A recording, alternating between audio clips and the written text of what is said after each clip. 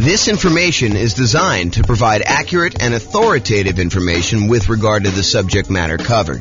It is offered with the understanding that the presenters are not engaged in rendering legal, accounting, or other professional services. If legal advice or other expert advice is required, the services of a competent professional should be sought. Welcome to the Renton Real Estate Investing and Real Estate Financial Planning Podcast. Learn all about investing in real estate in Renton, Washington, with a combination of real estate financial planning and modeling with numbers specific to Renton, plus syndicated, more generalized recordings of live and pre-recorded real estate investing classes. Not all of them specific to Renton. Be sure to stay tuned after the podcast for a message from our sponsors. Well, good morning and welcome, everyone. This is James Orr. And today we're going to do a class that is very similar to the class we did yesterday.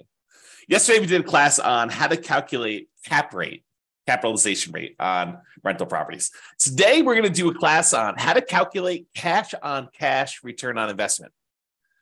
And I don't think it's a big secret that I'm not the biggest fan of cap rate.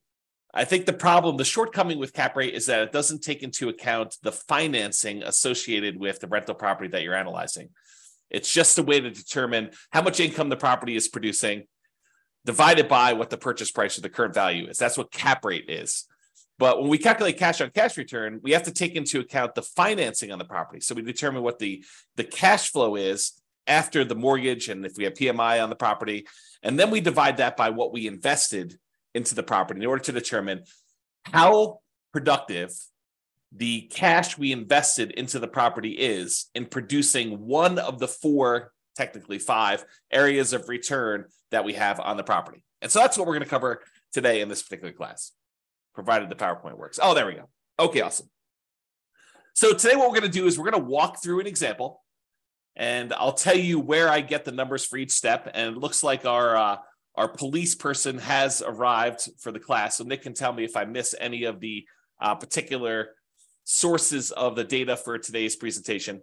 I think yesterday, I don't want to get him in trouble, but I think yesterday he was distracted by trying to do some work during the webinar. Today's Saturday, so shouldn't be as much work. At least that's my guess. You can correct me if I'm wrong on that one. So, all right, so we're going to go through an example. I'll tell you where to get the numbers. Nick can correct me if I'm wrong. And I will start with a brand new spreadsheet I made. I made two of these. I made one for the visual cap rate on rental property calculator. And then now I have a visual cash on cash return on investment calculator for rental property as well. All it really does is it takes the calculation and it lays it out visually so that you could see like the relationship of all the different things that go in the calculation. It's not anything crazy. I mean, it's just kind of a nice little, at least I think it's a nice little visual. You guys can tell me if you think it's not nice. So we'll go over that, my brand new spreadsheet. And then the spreadsheet that I've had now for, probably at least a year now. I think I did this last like March or so. So, we're coming up on a year for the world's greatest real estate deal analysis spreadsheet. And you can go ahead and download a copy of the world's greatest real estate deal analysis spreadsheet at realestatefinancialplanner.com/spreadsheet. And Layla says, if I become a subscriber, is this a spreadsheet I could get? So the world's greatest real estate deal analysis spreadsheet, as of right now, and by the way, these things, because I'm recording these and people can be listening to them years and years later, right now, the world's greatest real estate deal analysis spreadsheet is completely free. If you go to realestatefinancialplanner.com/spreadsheet, you can download that one. The visual cash on cash return on investment calculator for rental property. My thought right now, because it's brand new, is I'm going to post it in the members area for the people on Substack. So that's the thinking on that. So if you want that, you can go download it. But honestly, as you will see, I will use it to show you exactly how the calculation is done. But as you will see, not that I'm trying to deter you from signing up and paying me money. You're welcome to do that. We would love that, actually. That'd be great. However, you don't need the visual cash on cash return on investment calculator for rental property because the calculation is done for you in the world's greatest real estate deal analysis spreadsheet. So technically you don't need it, but that's good there.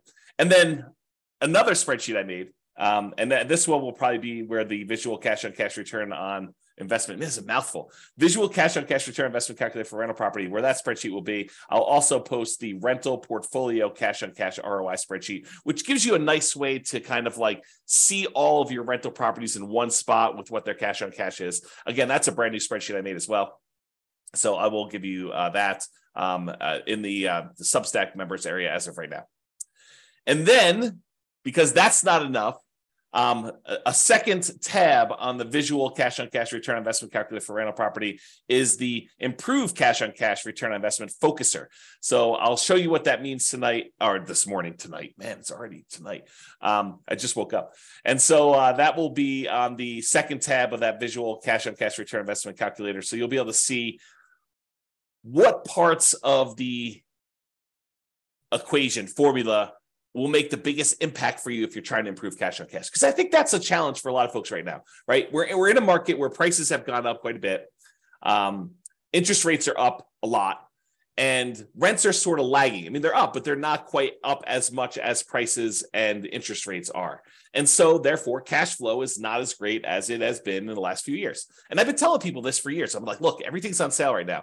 You guys may not think it because prices are up and you're kind of like thinking, oh man, prices are way up and how could it be on sale? It's been on sale because the interest rates were so low and they were going down. Now that interest rates are not that low and they've been going up, everything's not on sale. And so I think that that's frustrating a lot of folks. And it's a lot of what we're focusing on in this market, right? If you've got a property, especially if you've got property where you've owned it for a while and equity has increased quite a bit, and you're thinking to yourself, okay, I've got all this equity, maybe I should re-leverage up, or maybe I should sell this property and redeploy this capital somewhere else, or maybe I should go get like a HELOC or on the investment property and take some of that money and reinvest it. I think the challenge a lot of folks are having is, what am I going to buy with this? I've got this amazing loan on this property. I got a ton of equity. And so the equity is not super productive because, prices are up and equity has increased. And the cash flow on it's not as amazing as it once was, especially when you think about it in return on equity, which I need to do a class on return of equity, but I digress. Third day in a row with the I digress stuff. So anyway, if the problem we're having is that what do you do? Do you redeploy that capital? And tomorrow's class, I just posted it this morning. Tomorrow's class is what does it mean to be financially independent? And I will go over all the different components that could make you financially independent. It's not just one thing. And so we'll go look at those and then you can decide, hey, look, I want to be financially independent using this particular measure, this way of getting there. And so now you can ignore all the other noise out there and decide, I don't need to worry about whatever it is, crypto or fix and flips, or, even buying more rental properties if that's, not your strategy. I can ignore all those other things and really focus in on this one area because that's the way to be financially independent. And honestly, if you've heard the old story about Warren Buffett and his airline pilot, the airline pilot basically asked Warren Buffett, the secret to being successful. And he told him, make a list of the 20 most important things that you want to accomplish in your life. And so the airline pilot goes, he makes this list of the 20, he says, okay, rank them from 1 to 20, 1 being the most important, 20 being the least important. And then Warren Buffett says, okay, now take number 5, anything below number 5, that list are the things that you must avoid at all costs because they are distractions. They are things that seem important, but they're not, because you really need to focus all of your energy on those top 5 and only those top 5. You think that, oh, maybe I'll eventually get to number 6 and I really should be working a little bit on that now, or number 7 or number 11 or number 14. But really, that's the problem. The problem is that you think that those are important when they're really not important because you're never going to get to them. And they're going to distract you from achieving the top 5. And so really, tomorrow, what we're going to go over, not today, this is not today's class, but tomorrow we're going to go over is, focusing in on what is most important for getting you to be financially independent. And then realizing you need to ignore all the other crap, even though it's shiny object. You're like, ooh, the flipping land, that sounds amazing. Or, doing short-term rentals, that sounds amazing. Or, doing this nomad thing, I just learned about that. That sounds amazing. And maybe that is in your top 5. But if it's not in your top 5, you need to be able to say no. And I think tomorrow we'll get some clarity on that. Okay, now that I'm way off topic, today, we're going to go over the how to improve on cash return investment with the focuser. And if you want to see more examples of me calculating cash on cash, you're welcome to go to realestatefinancialplanner.com/calculate-cash-on-cash. So calculate cash on cash with dashes instead of spaces. Okay. So this is it. This is the visual cash on cash return on investment calculator for rental property. And all it does is it walks you through visually what is happening in order to get there. And if you were on the call yesterday, the webinar yesterday, you heard me go through this very similar looking thing to do cap rate. Why? Because they're similar because up to the net operating income calculation, they're identical. You need net operating income in order to calculate cap rate, and you need net operating income in order to calculate cash on cash return. So they look similar enough to there, but once we get to net operating income, we do something different with it for the calculation for cap rate. For cap rate, we divide it by purchase price or the current value of the property. For cash on cash, we're going to subtract out all the mortgage expenses, and then we're going to divide that by the total cost to close, or the total amount we invest in the property in order to determine it. So that's where we're headed today. A recap for those that didn't watch yesterday's webinar, or listen to the podcast or whatever you're doing. All the red inputs on here are what I call primary real estate metrics. They are things that you don't have to calculate them. You get them from somewhere else. For example, rent. You're not calculating rent. You're just getting it. Rent appears. It's what you can get for the property. Or, what your property taxes are. It's not like you need to calculate that. All the blue ones are ones where you calculate. You take, two primary inputs like rent and other income, and that gives you gross potential income as an example. So all the blue ones become these kind of they're almost like compound calculations when I think about real estate kind of like metrics, the hierarchy of real estate metrics, like how we get the calculation. The more complicated it is, the more inputs it has, the more likely it is to have errors, and the less you should trust it in a lot of ways, right? And so the further down this line of calculations we go, the more errors we've kind of inserted into the calculation. And so the less certain we should be of that kind of number. And so some of these get really, really complicated. Like when we look at the overall return on investment we have from appreciation and debt pay down and the tax benefits of depreciation and the cash flow on the property. We have all four of those things going in, and all the inputs that go into getting to that point.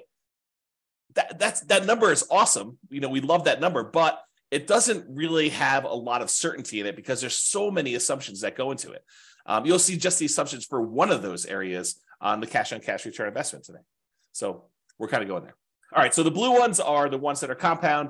The yellow ones are ones that take both a compound and put a secondary one, and you also have primaries or more than one kind of blue one in there. And so you can kind of see they get more complicated as we go down. The red ones are all the ones you're going to need inputs for, and the green one's kind of what we're seeking. It's the only one that's not color-coded based on how it is in terms of the hierarchy of metrics there. Okay, so I'm going to walk you through this whole analysis by zooming in, and then I'll zoom back out with the numbers we need. So the first step is, in order to calculate cash on cash, return on investment, we need to know what the cash flow is on the property after all expenses, and we divide that by the total cost to close. And the total cost to close consists of your down payments, your share of the closing costs as a buyer, anything you need to get into the property, that really should be included in that. And there's some gray area here, and I hate to be inexact, but this is the reality of it, okay?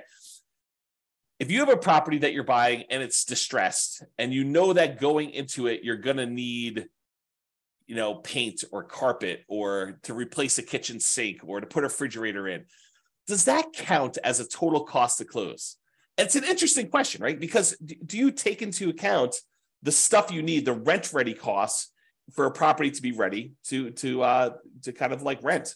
And I think for most of you, I think that you should include those, right? Because it truly is how much cash return, the cash flow you're getting on a property, and you had to invest that money in order to get the property to exist. It's like the total amount you needed to invest in the property. So how much cash did you need to bring to the table, including the money that you needed to get it there in order to be able to have this property produce this amount of cash flow?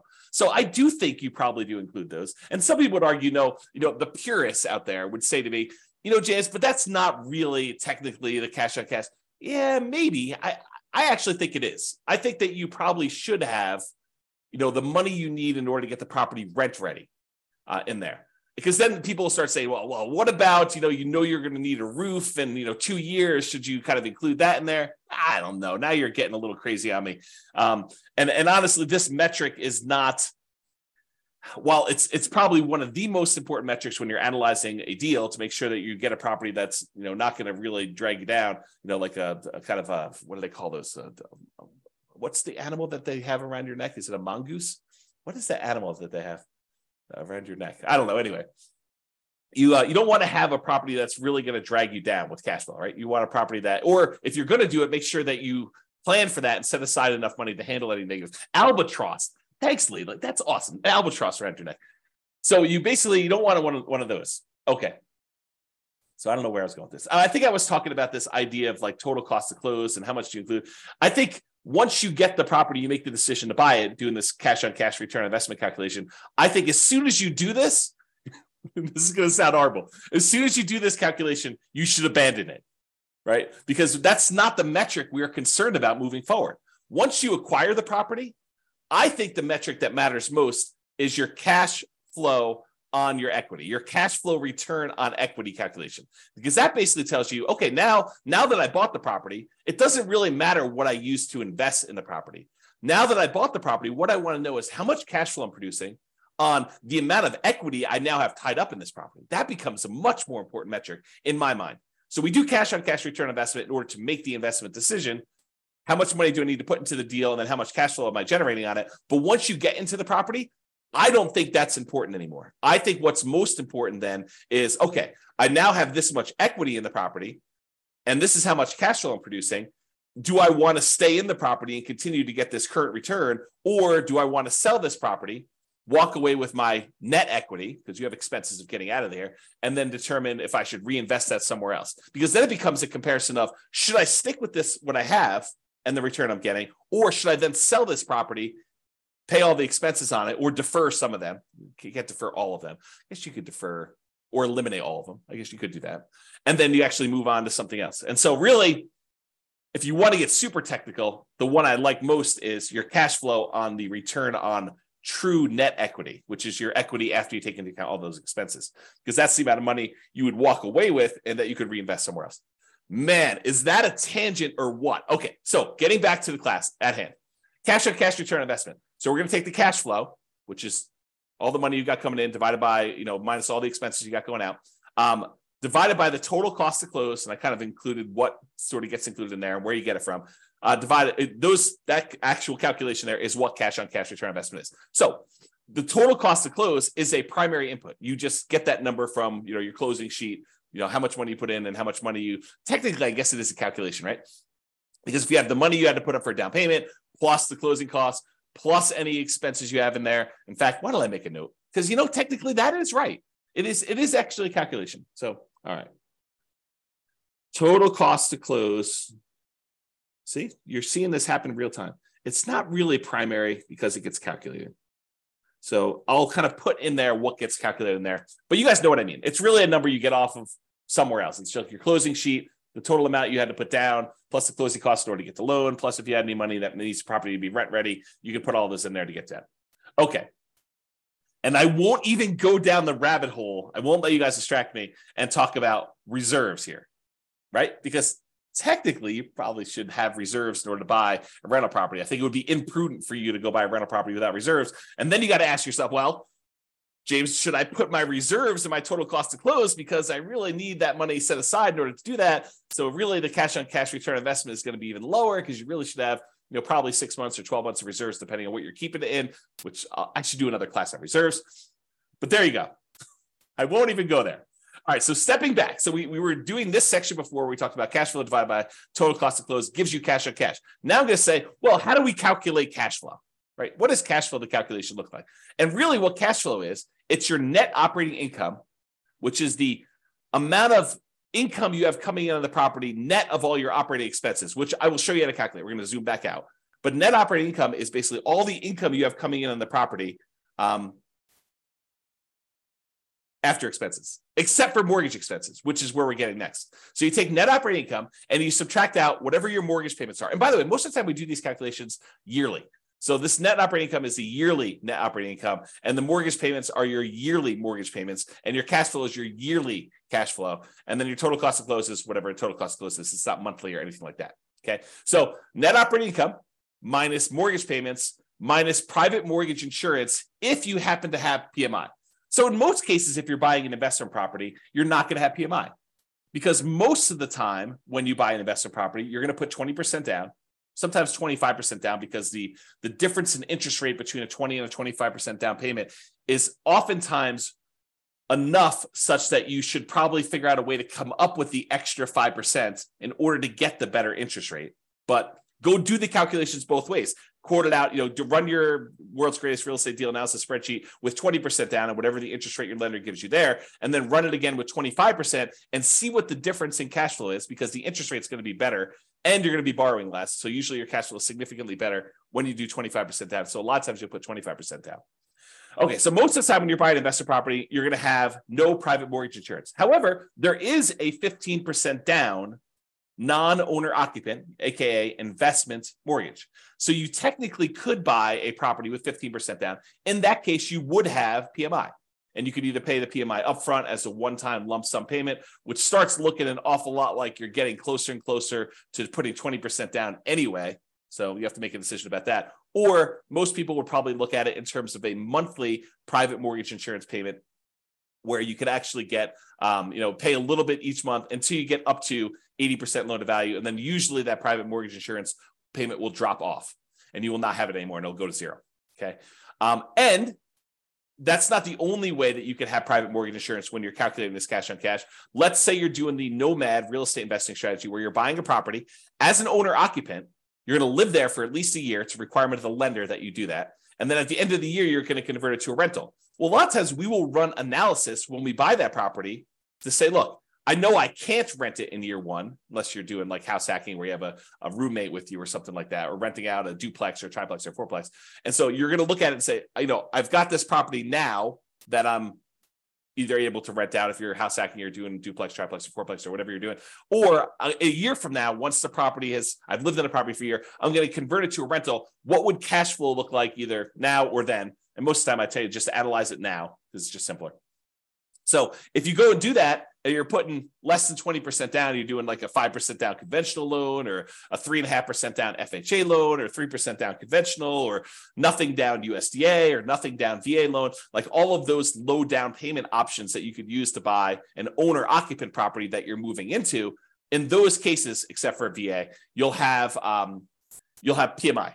And for those that don't know, I just assumed everyone knows what PMI is.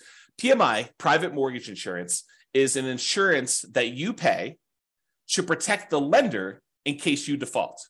And the way I like to describe it is, imagine for a minute the lender says to you, hey, look, I will loan you money in order to help you buy this house. And you're like, great.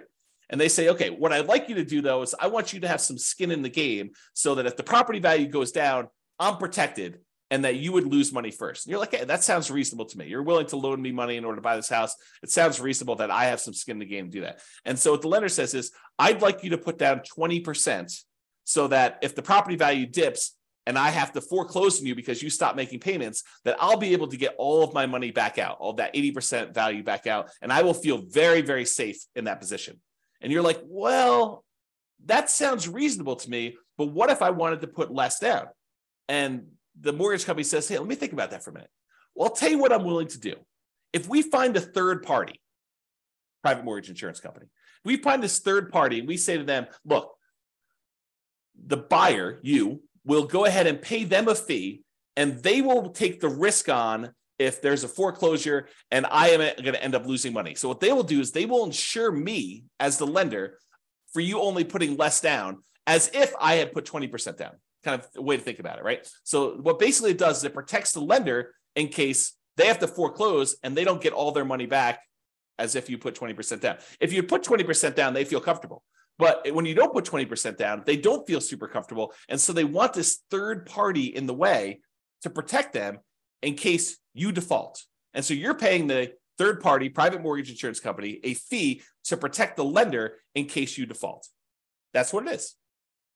In a lot of cases, not all, FHA doesn't ever go away, but in a lot of cases, the private mortgage insurance payments will go away once you get to 80% loan to value. Once you get to that 20% cushion of equity from the property value going up and you paying down the loan. So That's where you get this from. The mortgage payments, you're going to get those from your mortgage payment statement or your lender. They're going to tell you what your mortgage payments are. The private mortgage insurance number, you're going to get that from your lender. They're going to tell you, hey, look, your PMI payment is going to be either X number of dollars upfront as a one-time payment or monthly in order to, kind of help offset this risk and pay the mortgage insurance premium until you get to, 80% loan to value or 78% loan to value or whatever it is for them. So you're going to get those numbers from there. And then we already covered where to get the total cost to close. So we've got to the point now where we've calculated cash flow from net operating income, which is calculated. We'll show you how to do that here in a second. And then you get private mortgage insurance and your mortgage payments from those sources. All right. Let me take a break. All right. Zooming back out a little bit more. Now we've covered net operating income. We've covered mortgage payments. We covered private mortgage insurance, covered cash flow, total cost to close, and now cash on cash return on investment. Now we're going to step back and say, well, how do you calculate net operating income? Well, net operating income is really the net after expenses of the income you have on a property. So what does that mean? Well, we have this gross operating income. That's the amount of income you have coming in on the property, gross, before expenses. And then you have your operating expenses. So you subtract your operating, and by the way, little, what do they call it? The operator symbols. So this is minus. So gross operating income minus operating expenses gives you net operating income. Net operating income minus mortgage payments minus private mortgage insurance, and that equals cash flow. And then cash flow divided by total cost to close gives you your cash on cash return. So there's little operators in there to show you what the calculation is. Okay. So gross operating income minus your operating expenses. So all the operating expenses are, which we're going to cover here in a second, all the things that cost you to operate the property: taxes, insurance, maintenance, property management, things of that nature. So those are all the operating expenses. And the gross operating income is going to be all your rent, stuff like that, which we're going to show you how to calculate here in a second as well. Okay, any questions on that? So these are not inputs for you, right? These are not the red boxes where you need to come up with them. They're calculations, which we're going to calculate here in a second. All right, we've zoomed out again. Let's go calculate what gross operating income is. Well, gross operating income is the gross potential income. Gross potential income is all of the income you could possibly produce if nothing were to go wrong with your particular property. It's like, in a perfect world with no vacancy, how much money could this property produce for me? Okay, we're going to calculate that here in a second. Next step. Minus, so that gross potential income minus how much you've set aside for vacancy. And you say to me, okay, so vacancy, where do I get that number from? Well, vacancy is an estimate of how much we think the property will be vacant in the future. I guess you technically could do it in arrears. If you wanted to calculate what your cash on cash return was over the last year, you could do something like that. But most of the time, it's a forward-looking number, right? We're trying to say, how much will this property be vacant? And if it's a property that's not desirable and you're trying to get like absolute very top of the possible range of rents, might your vacancy be higher? Probably, especially if you wait for your current tenant to move out before you start doing repairs and marketing your property to find your next tenant. However, if you start way early, even before the current tenant is out of the property, you ask your current tenant, 90 days before their lease is about to expire, do you want to renew your lease, or should we start marketing the property in order to find the next tenant? Then you could start marketing the property if they don't tell you within a very short period of time, within a week or so, hey, listen, I do want to renew, or no, I plan on moving out. Then you could start marketing your property, 60 to 90 days before the property becomes vacant.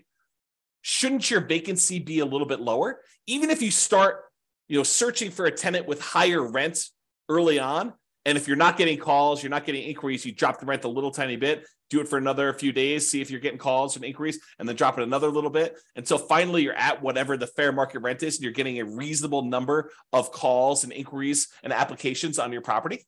And because you're starting 60 to 90 days in advance, taking 3 or 4 or 5 days or a week in order to test the slightly higher rent before you drop it a little bit and then continue testing it to refine it. If you do that as a strategy, won't your vacancy be a lot lower? So if you're using this strategy of starting 69 days in advance, and you're testing your rents, and you're definitely a good salesperson about being able to, talk to people and sell your property and tell them about the pros and cons and the benefits and why they should rent from you and not the other house down the street. If you're good at sales and you're, selling the tenant, and you're also good at marketing the property, you've got really good photos, you got really good description, you got a good process. The property shows well because the current tenant is a high quality tenant that's taking care of the property, and you've done all the maintenance of the property so that it looks good when you're showing it with the tenant there. Like, if all these things are true, then vacancy, I think, should be in that kind of like 3% to 5% range, probably closer to 3%. But if you're kind of like lackadaisical, a little bit reactive in your kind of thing, you're kind of testing high rents, you're thinking, I'd rather have a month of vacancy, but get $50 more a month in rent because that makes sense to me, which it doesn't. But, you're thinking of all these kind of different strategies, then maybe you're kind of like vacancy is going to be 5 to 8%. Or maybe you're hiring a property manager and they're not doing a great job. Maybe that's 5 or 8%, or even higher. I mean, if you have like a really poor quality property and it's in a rough part of town and it's hard to fill, and you're trying to get really top dollar for the rent because that's what you believe you should be doing, you might have higher than that. Or if you have a lot of turnover where you have tenants that are constantly being evicted because you have a low quality tenant pool, and by the way, you'll find better quality tenants by starting earlier. You get planners. You get someone who's like, I don't need a property tomorrow because I'm evicted. I'm living on the street. I need a property tomorrow in order to find this. My lease is going to expire at the end of whatever it is, March, and so that's when I want my property. And so I'm going to start looking in January to find my replacement. That's the type of planning tenant, high quality tenant that you want. Someone who's thinking ahead. Someone who's not like out on the street looking for a property to live in tomorrow. I mean, and that's the type of people you get, or a lot of vacancy where you're waiting for someone to move in if you've got a property that's vacant and you're trying to advertise. Okay. So the vacancy one you use that as a percentage of the rent you're collecting, because, we have that thing there. So you can kind of do the calculation. I think, if you don't know any better, 5% is probably pretty reasonable for that number. If you're a good property manager and you know what you're doing, 3% I think is a little bit of a better number. And if you are a train wreck, man, that sounds horrible. But if you're a train wreck with your property management skills, then use a higher number. Okay. Am I doing a good job, Nick, with getting these in here? Make sure we got all this stuff. Okay, good. Let me know. All right, so gross potential income, which we'll show you how to calculate. That one's really easy to calculate. And then minus vacancy dollar, that gives you that gross operating income, which we're going to need. Yeah, Nick says I'm doing a good job, so thank you. So you take all that stuff from the gross operating income, we're going to subtract that from the operating expenses. So what are operating expenses? Well, I told you before what they were. It's like property taxes on a property, and property insurance and HOA fees and your share of utilities as the landlord and other expenses and maintenance and property management. So let's go through those just to make sure we kind of understand. Property taxes, you're usually going to get that from the MLS sheet. However, as I discussed probably in too much detail yesterday, that is not a firm number. And I think that's the problem, just in general, back up a little bit. That is the challenge, I think, for a lot of folks, is that they expect this cash on cash number to be super accurate. And honestly, I don't do them any favors by going out to 3 decimal places here to show you what the cash on cash return on investment is, right? But it's not that accurate of a number, right? We have property taxes in here as $2,956, just as an example. However, when you buy a property in some jurisdictions, in some markets, they actually reassess the property based on the sale, and your property taxes are going to change because now they know what the real value is, high or low. Could go up, more likely, or it could go down, less likely. So it could change. And I gave the example yesterday of you're buying a property from a senior and they had the senior tax exemption. They had like a homestead exemption on their property. And so maybe their taxes are really, really low. Like you're looking at it, you're like, wow, the property taxes on this property are only $1,200 a year. That's amazing. This property's going to cash flow like crazy. Well, it's going to cash flow like crazy if you were a senior and you had a senior homestead exemption on the property. Yeah. But when you buy the property, you no longer get that exemption. Right. And so property tax numbers can change. They're not static. They're not fixed. And they probably will get changed when the property gets reassessed anyway. Like this number goes up over time.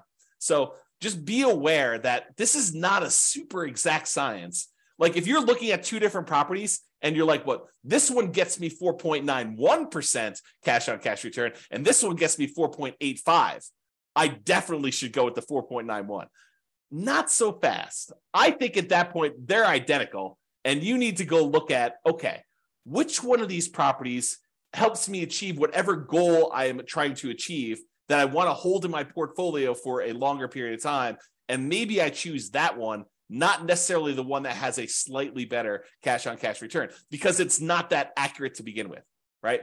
It could get lost in a bad vacancy or a property tax or a property insurance claim that you didn't expect because it happens to be in a windier area of town and you're going to have shingles blown off. I mean, there's all sorts of weird stuff like that can happen. So this is not that exact. It's not that exact of a science. So then I think you start looking at, 4.9, 4.8, 4.7. They're all really, really close. Now let me think about, okay, of the properties I'm considering, which one do I really want to have in my portfolio? Which one helps me achieve my goal? Which one's most likely to go up in value over a long period of time? Which one is most likely to be easier to rent? Which one is more likely to have people stay there for a long term as a renter in it?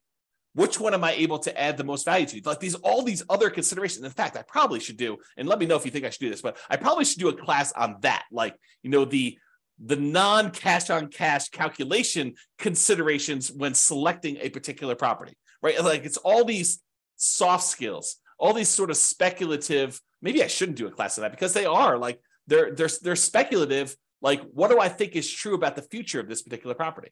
It's like all those gut feeling ones, all the kind of blink things. If you remember Malcolm Gladwell's book, Blink, about making decisions on stuff, right? Like how you kind of think about those. So I don't know. We'll have to go into that in detail, but so you know where to get property taxes from, and you know why it's not always 100% accurate. Similarly with property insurance, I think when you start your search to buy a replacement property, you call your insurance agent on a property really early on property, and you say, look, this is pretty typical for the properties I'm looking at. What would property insurance be on a property? If you have other properties, you don't even need to do this because but what would property insurance be on a property that I'm buying that's, about a X dollar property with, 4 bedrooms or this marketplace and this kind of thing. And they'll say, insurance on that would be $1,600 a year, whatever number they give you. Then if you're going to go look at a property that's a little bit more expensive than the one you got your initial quote from, maybe you bump up insurance by, 5%, 10%. If it's a little bit cheaper, maybe you bump it down by a little bit there. But you're not calling your insurance, at least I don't think you should. I think this is borderline harassment. You're not calling your property insurance company every time you're analyzing a brand new deal. You get 6 new properties in the morning, you have your insurance agent on the phone running insurance quotes on 6 properties.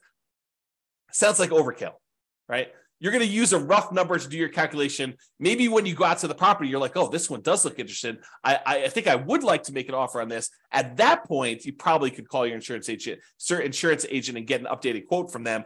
Or maybe you wait for your offer to get accepted. If you're going to do an offer that doesn't have a high probability of getting accepted, maybe you wait until after it gets accepted and you're in your due diligence period, provided you keep your due diligence deadline, your ability to object if insurance is unreasonable or you're unable to get it.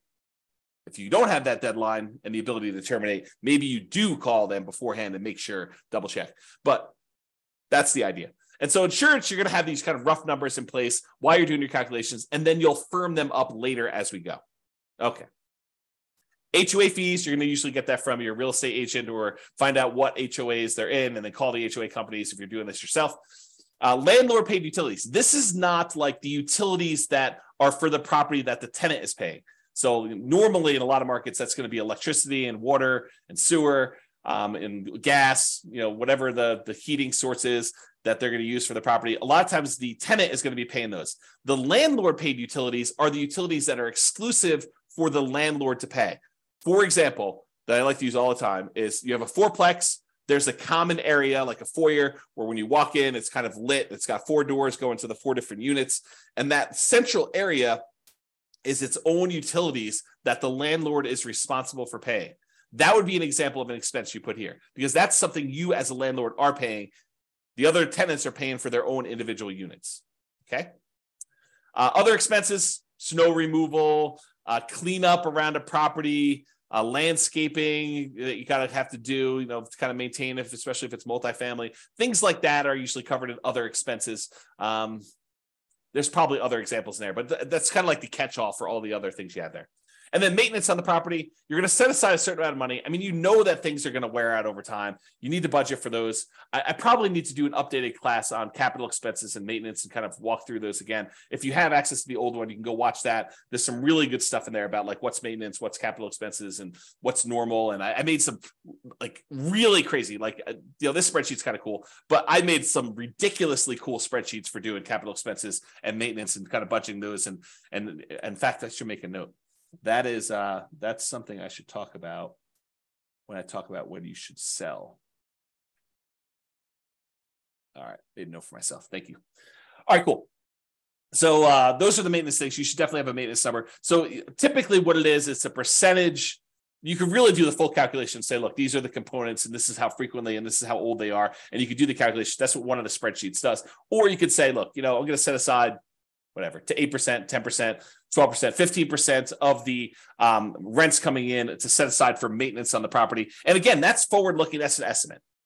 Is it possible you could have a tenant stay in a property for 12 years and you not have to replace carpets for 12 years?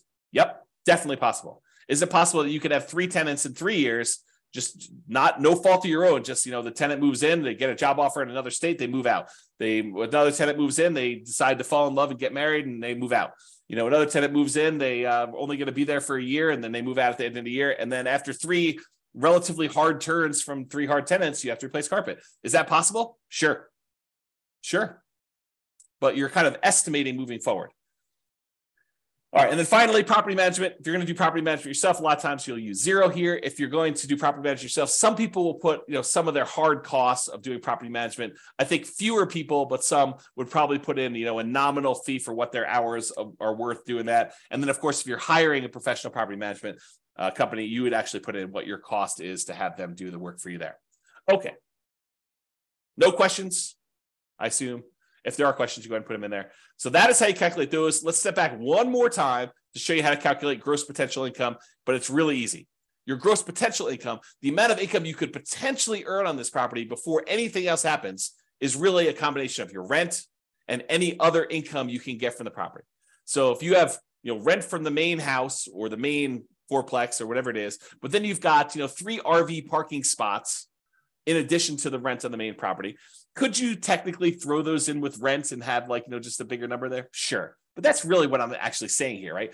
You have other income plus rent. You could set aside the rent you're getting from the RVs, those parking spots, or, the extra Airbnb unit you have in the back of the property, or access to the swimming pool, or if they're renting out storage units at the property, or you're charging extra for on-site laundry, or you're providing internet service for the 4 tenants that live in the property. You're paying for it, and then you're getting income from each of them. All those different things could count as other income, like just some general ideas to do that.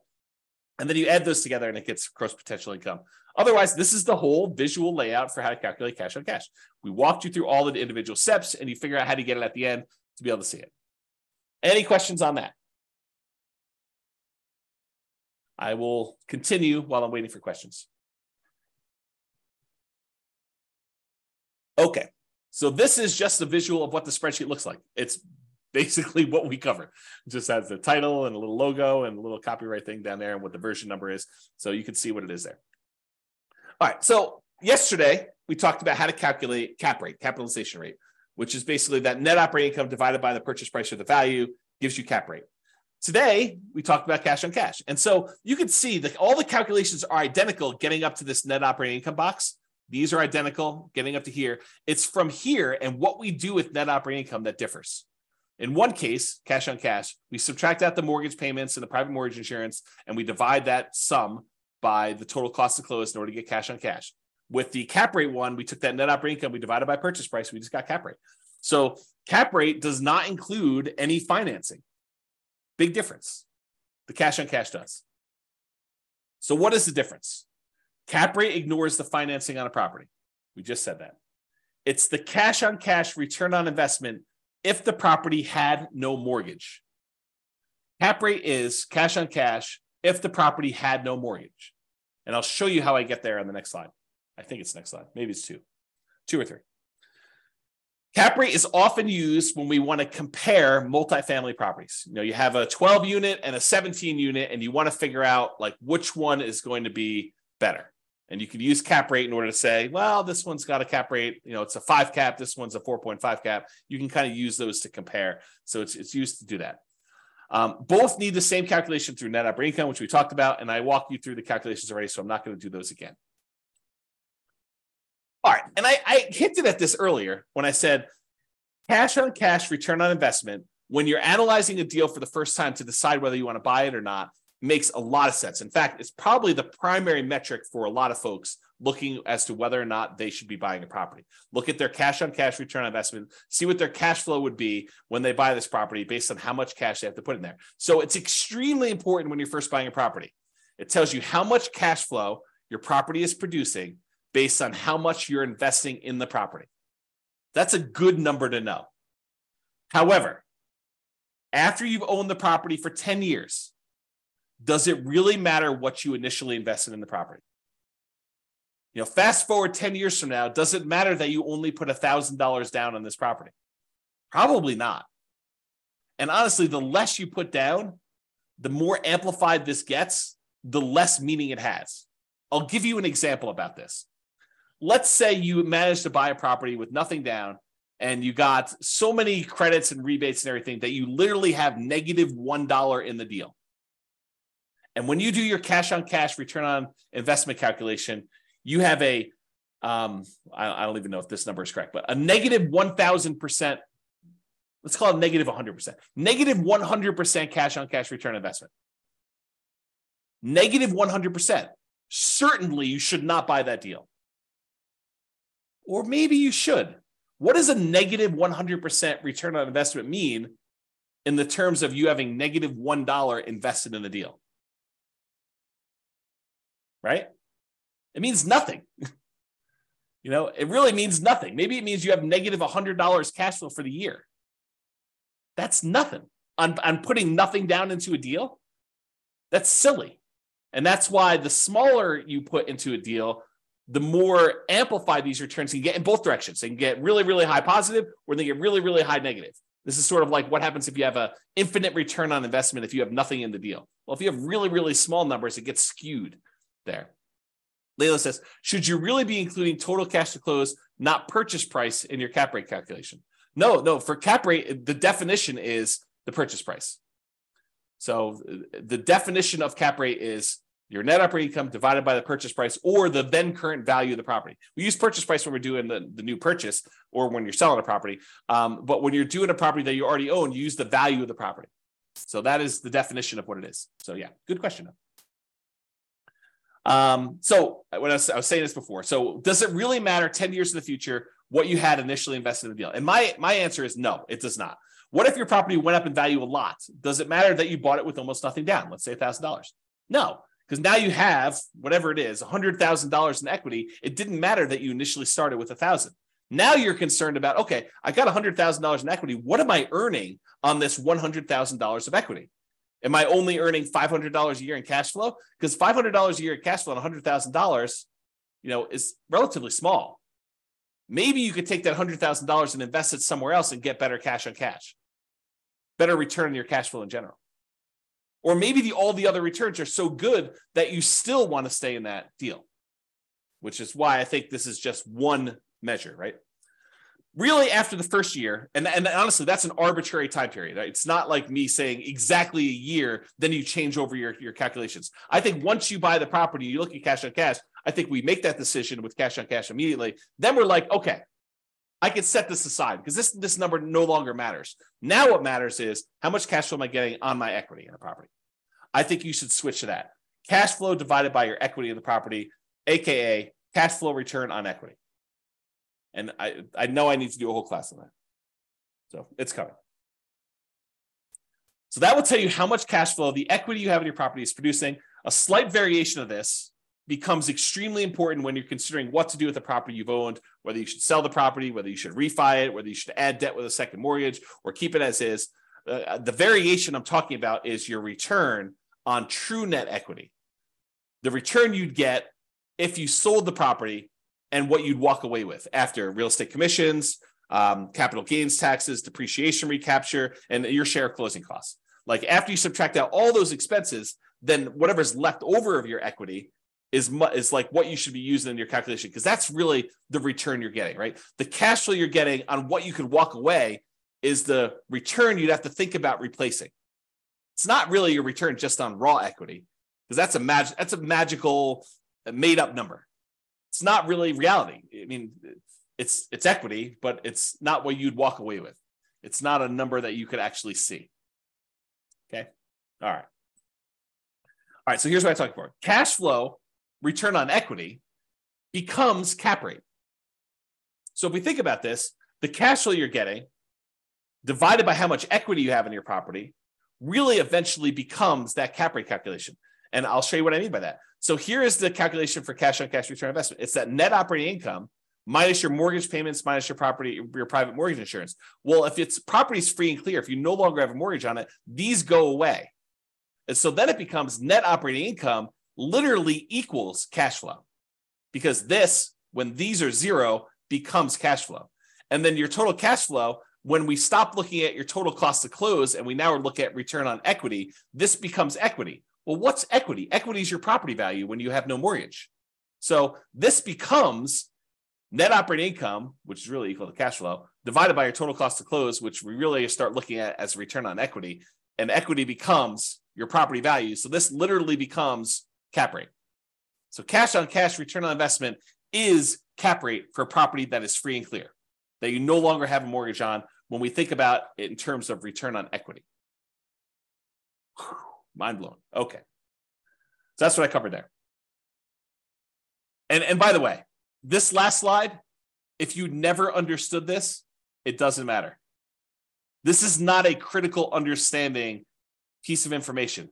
It's sort of like a fun parlor trick, helpful to realize if you're thinking about things in certain ways, but otherwise it is superfluous. You do not need to know this. It's not on the test. Okay, there we go. All right, so what are typical cash on cash return on investment numbers? I wish I could tell you, they're always this, but there's so many variables. It can vary by market. If you're looking in California versus New York versus Florida versus Texas versus Colorado, like all of these different markets in general, and even city specific, have varying what's normal cash on cash return on investments. And so they can vary a lot. And even within the market, you can't say, oh, all the properties in Fort Collins, Colorado are all 5% cash on cash, which they're not. I mean, you know that just by gut instinct, right? There are deals that are better than others. And what you can negotiate on a deal is better than others.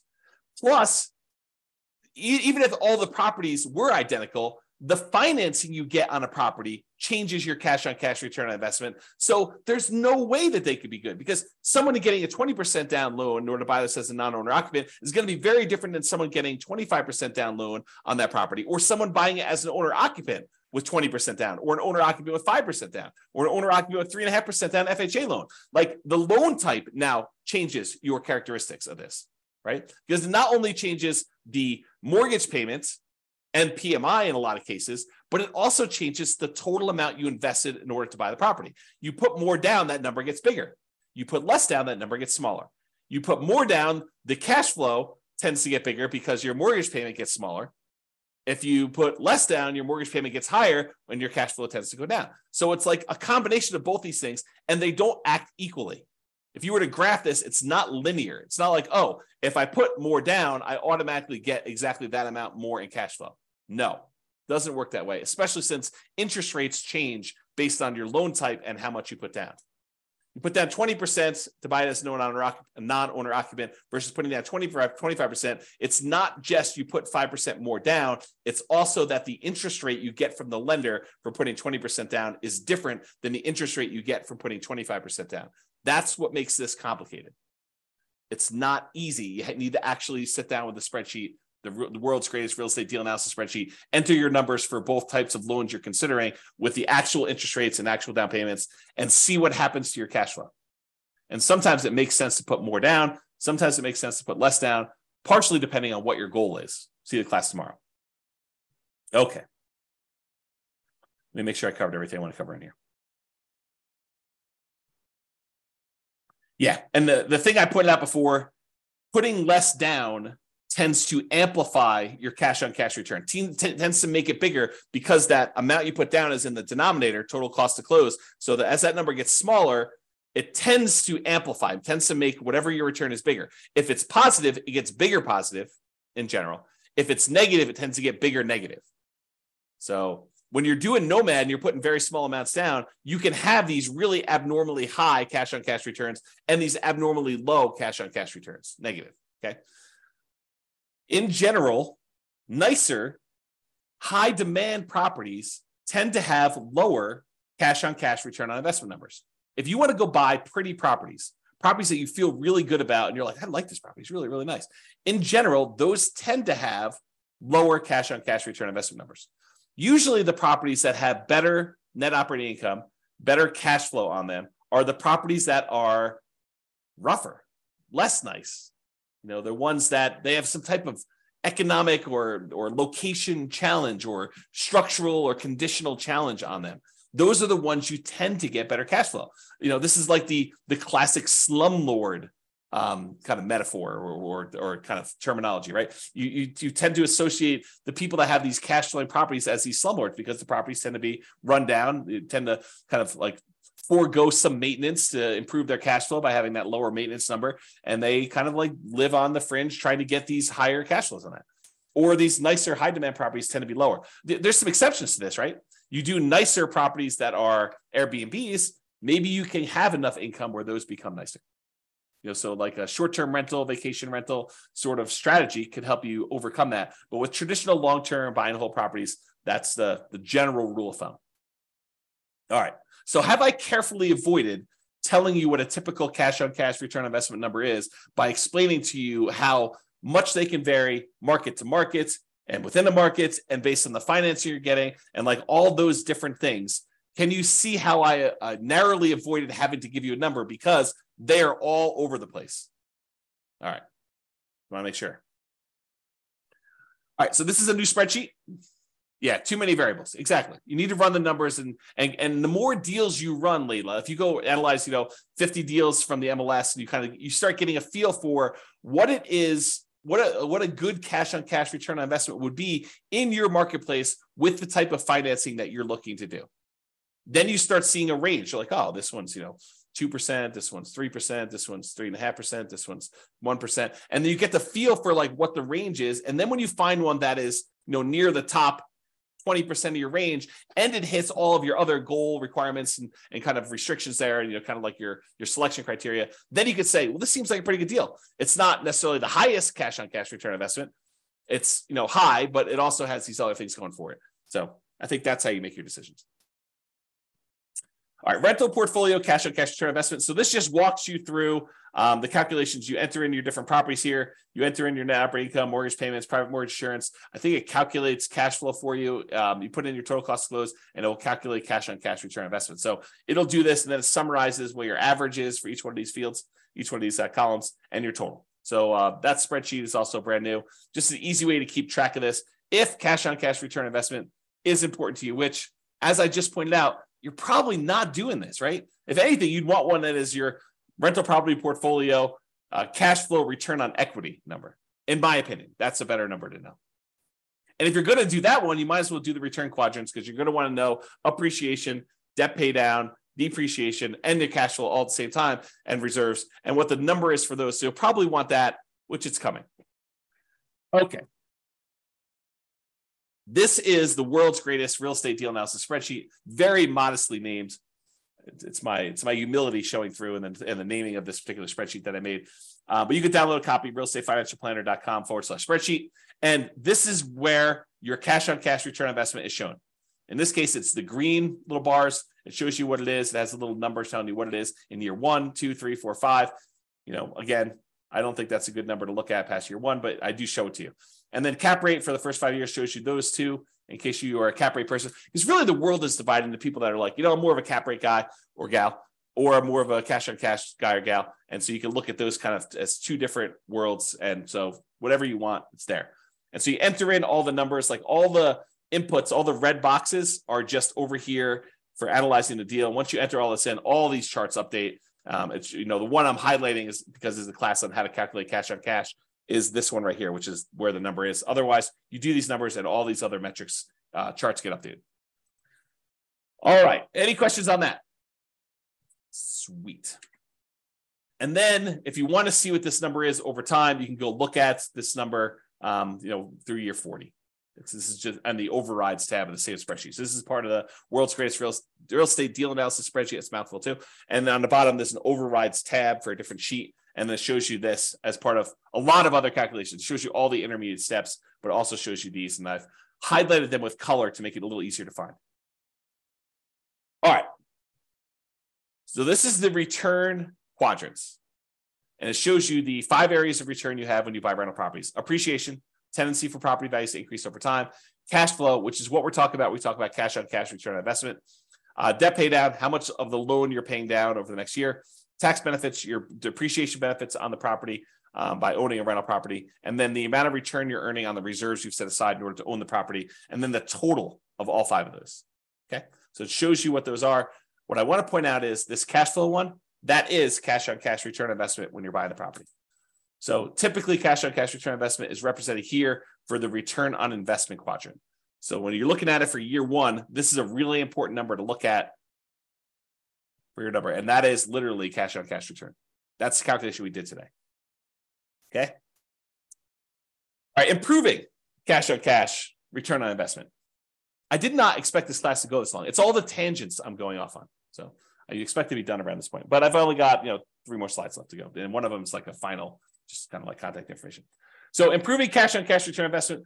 If you want to methodically go through each one of these red input boxes and think about how can I improve this? How can I increase it? How can I decrease it? If it's an expense, you want to decrease it. If it's an income source, you want to increase it. But how can I improve on each one of these boxes? What could I do? Well, that's pretty much what I did in the class on how to improve cash flow. Because if you go through and you methodically think of all the different ways you can increase rent, all the different ways you can get other income on a property, all the different ways that you could decrease your vacancy, all the different ways you can kind of keep your property taxes low or reduce them in some cases, all the different ways you can kind of mitigate property insurance, all the different ways you can reduce your HOA expense, which is hard to do, landlord paid utilities, which is really hard to do, other expenses, which you may be able to do, maintenance on a property, how do you kind of reduce maintenance overall, and then how do you reduce property management without having to do all the work yourself? Like if you think about reducing all those and mortgage payments, that's all the financing stuff, and PMI, which is all the PMI related stuff, and the total cost to close, which is minimizing how much you have invested in the deal and getting seller to pay some closing costs, like all those things. If you think about how to improve all those, that's literally how you improve cash on cash. So you can methodically go through each one and do that. Or I created this new tool, which allows you to improve cash on cash, return on investment focuser, which I'll be teaching a class about at some point in the future. But here's the very, very short version of it. On the left side are all the income, expenses, and calculations. So all the red ones are your primary inputs. The blue ones are those secondary real estate metrics. The yellow ones are tertiary ones. And then the green one is what we're trying to solve for. That's the ultimate one we're doing. It shows you what the values we use from this thing right here. All these red values just get moved over there. So it shows you all the values that we're doing. And then it says, okay, if I change rent by 10%, increase it by 10%, this is what the new value would be. And if I changed it to this new value, here's what the new cash on cash return on investment would be. So it went from 4.895 to now 7.73. Well, that's a 57.92% improvement. So that would be a good one to focus on if you were trying to improve your cash on cash. But it shows you if you only improve other income by this amount, then it only improves it by 1.39%. If you improve this other one by 10%, you reduce your operating expenses, it improves your cash on cash return on investment by 14.33. So you could see the ones that make the biggest difference, which ones you should focus on to improve your cash on cash return on investment. And you can play with these numbers. You could change it and say, look, if this only went up by 5% or 1%, or what if this went down and this one did, and it only does one variable. So this only calculates what happens if rent changes. It doesn't do rent and other income and property taxes and does a calculation. It's only a single one to focus on. Okay.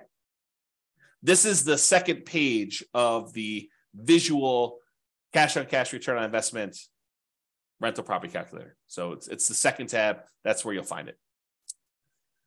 All right, additional examples. Last slide. If you want to see me kind of walk through these calculations again for basically any property that we model, you can go ahead and go to realestatefinancialplanner.com/calculate cash on cash. It has dashes in there. And any of the models you go to, if you go to the models page, Real Estate Financial Planner /model, realestatefinancialplanner.com/model. And if you pick a particular model, like doing Nomad or put 20% down or whatever, and then you go to copy it, it'll list the properties that it has in there. And below the property, it'll say, walk me through the cash on cash, or walk me through cap rate, or walk me through net operating income. So you can see me with software walk you through this analysis. And I explain to you what the steps are and where we got those numbers from and everything else. So if you want to see those, that's how you can do that. And that's only 3 minutes over is the end of presentation. Any final questions? You guys are very welcome. Wow, people are saying thank you without even me saying it. So you are very, very welcome for that. Hopefully that was super helpful for you guys with walking through cash on cash and how to get it done and why you probably don't need to manually calculate it, just use the spreadsheet to do it. But hopefully that'll be helpful. And I hope some of the tangents, like there's always this debate over, do I go off on tangents and give you the extra information that maybe wasn't on the slide, but it reminds me, it's like, oh, well, I need to tell you about this. And so let me go share with you this sort of insight on some other stuff. Yeah. So people love the extra stuff. That's awesome. Okay, cool. Yep. Yeah. Everyone likes the tangents. Everybody likes the tangents. So that's it, folks. Thank you for coming. Show up live. I'll try to get the recording, provided the recording goes through. Try to get the recording up for those that have access to it. Enjoy your weekend. I will talk to you all soon. And I am doing a class tomorrow. So if you want to log in for that, that'd be awesome. Bye-bye for now. With home prices up, mortgage interest rates up, and rents up but not quite enough to counteract the higher prices and interest rates, cash flow on rental properties in Renton is harder than ever. Book a call with the Real Estate Financial Planner to apply our proprietary 88 strategies to improve cash flow on your rentals. See the show notes for a link to schedule your call and improve your cash flow today. If you're a real estate agent, lender, or professional in Renton that wants to help our real estate investor listeners, consider reaching out to learn about collaboration opportunities with this podcast. We'd love to add more value to our listeners by having you assist our investors buy, sell, and finance their real estate investments. See the show notes to schedule a call to discuss collaboration opportunities.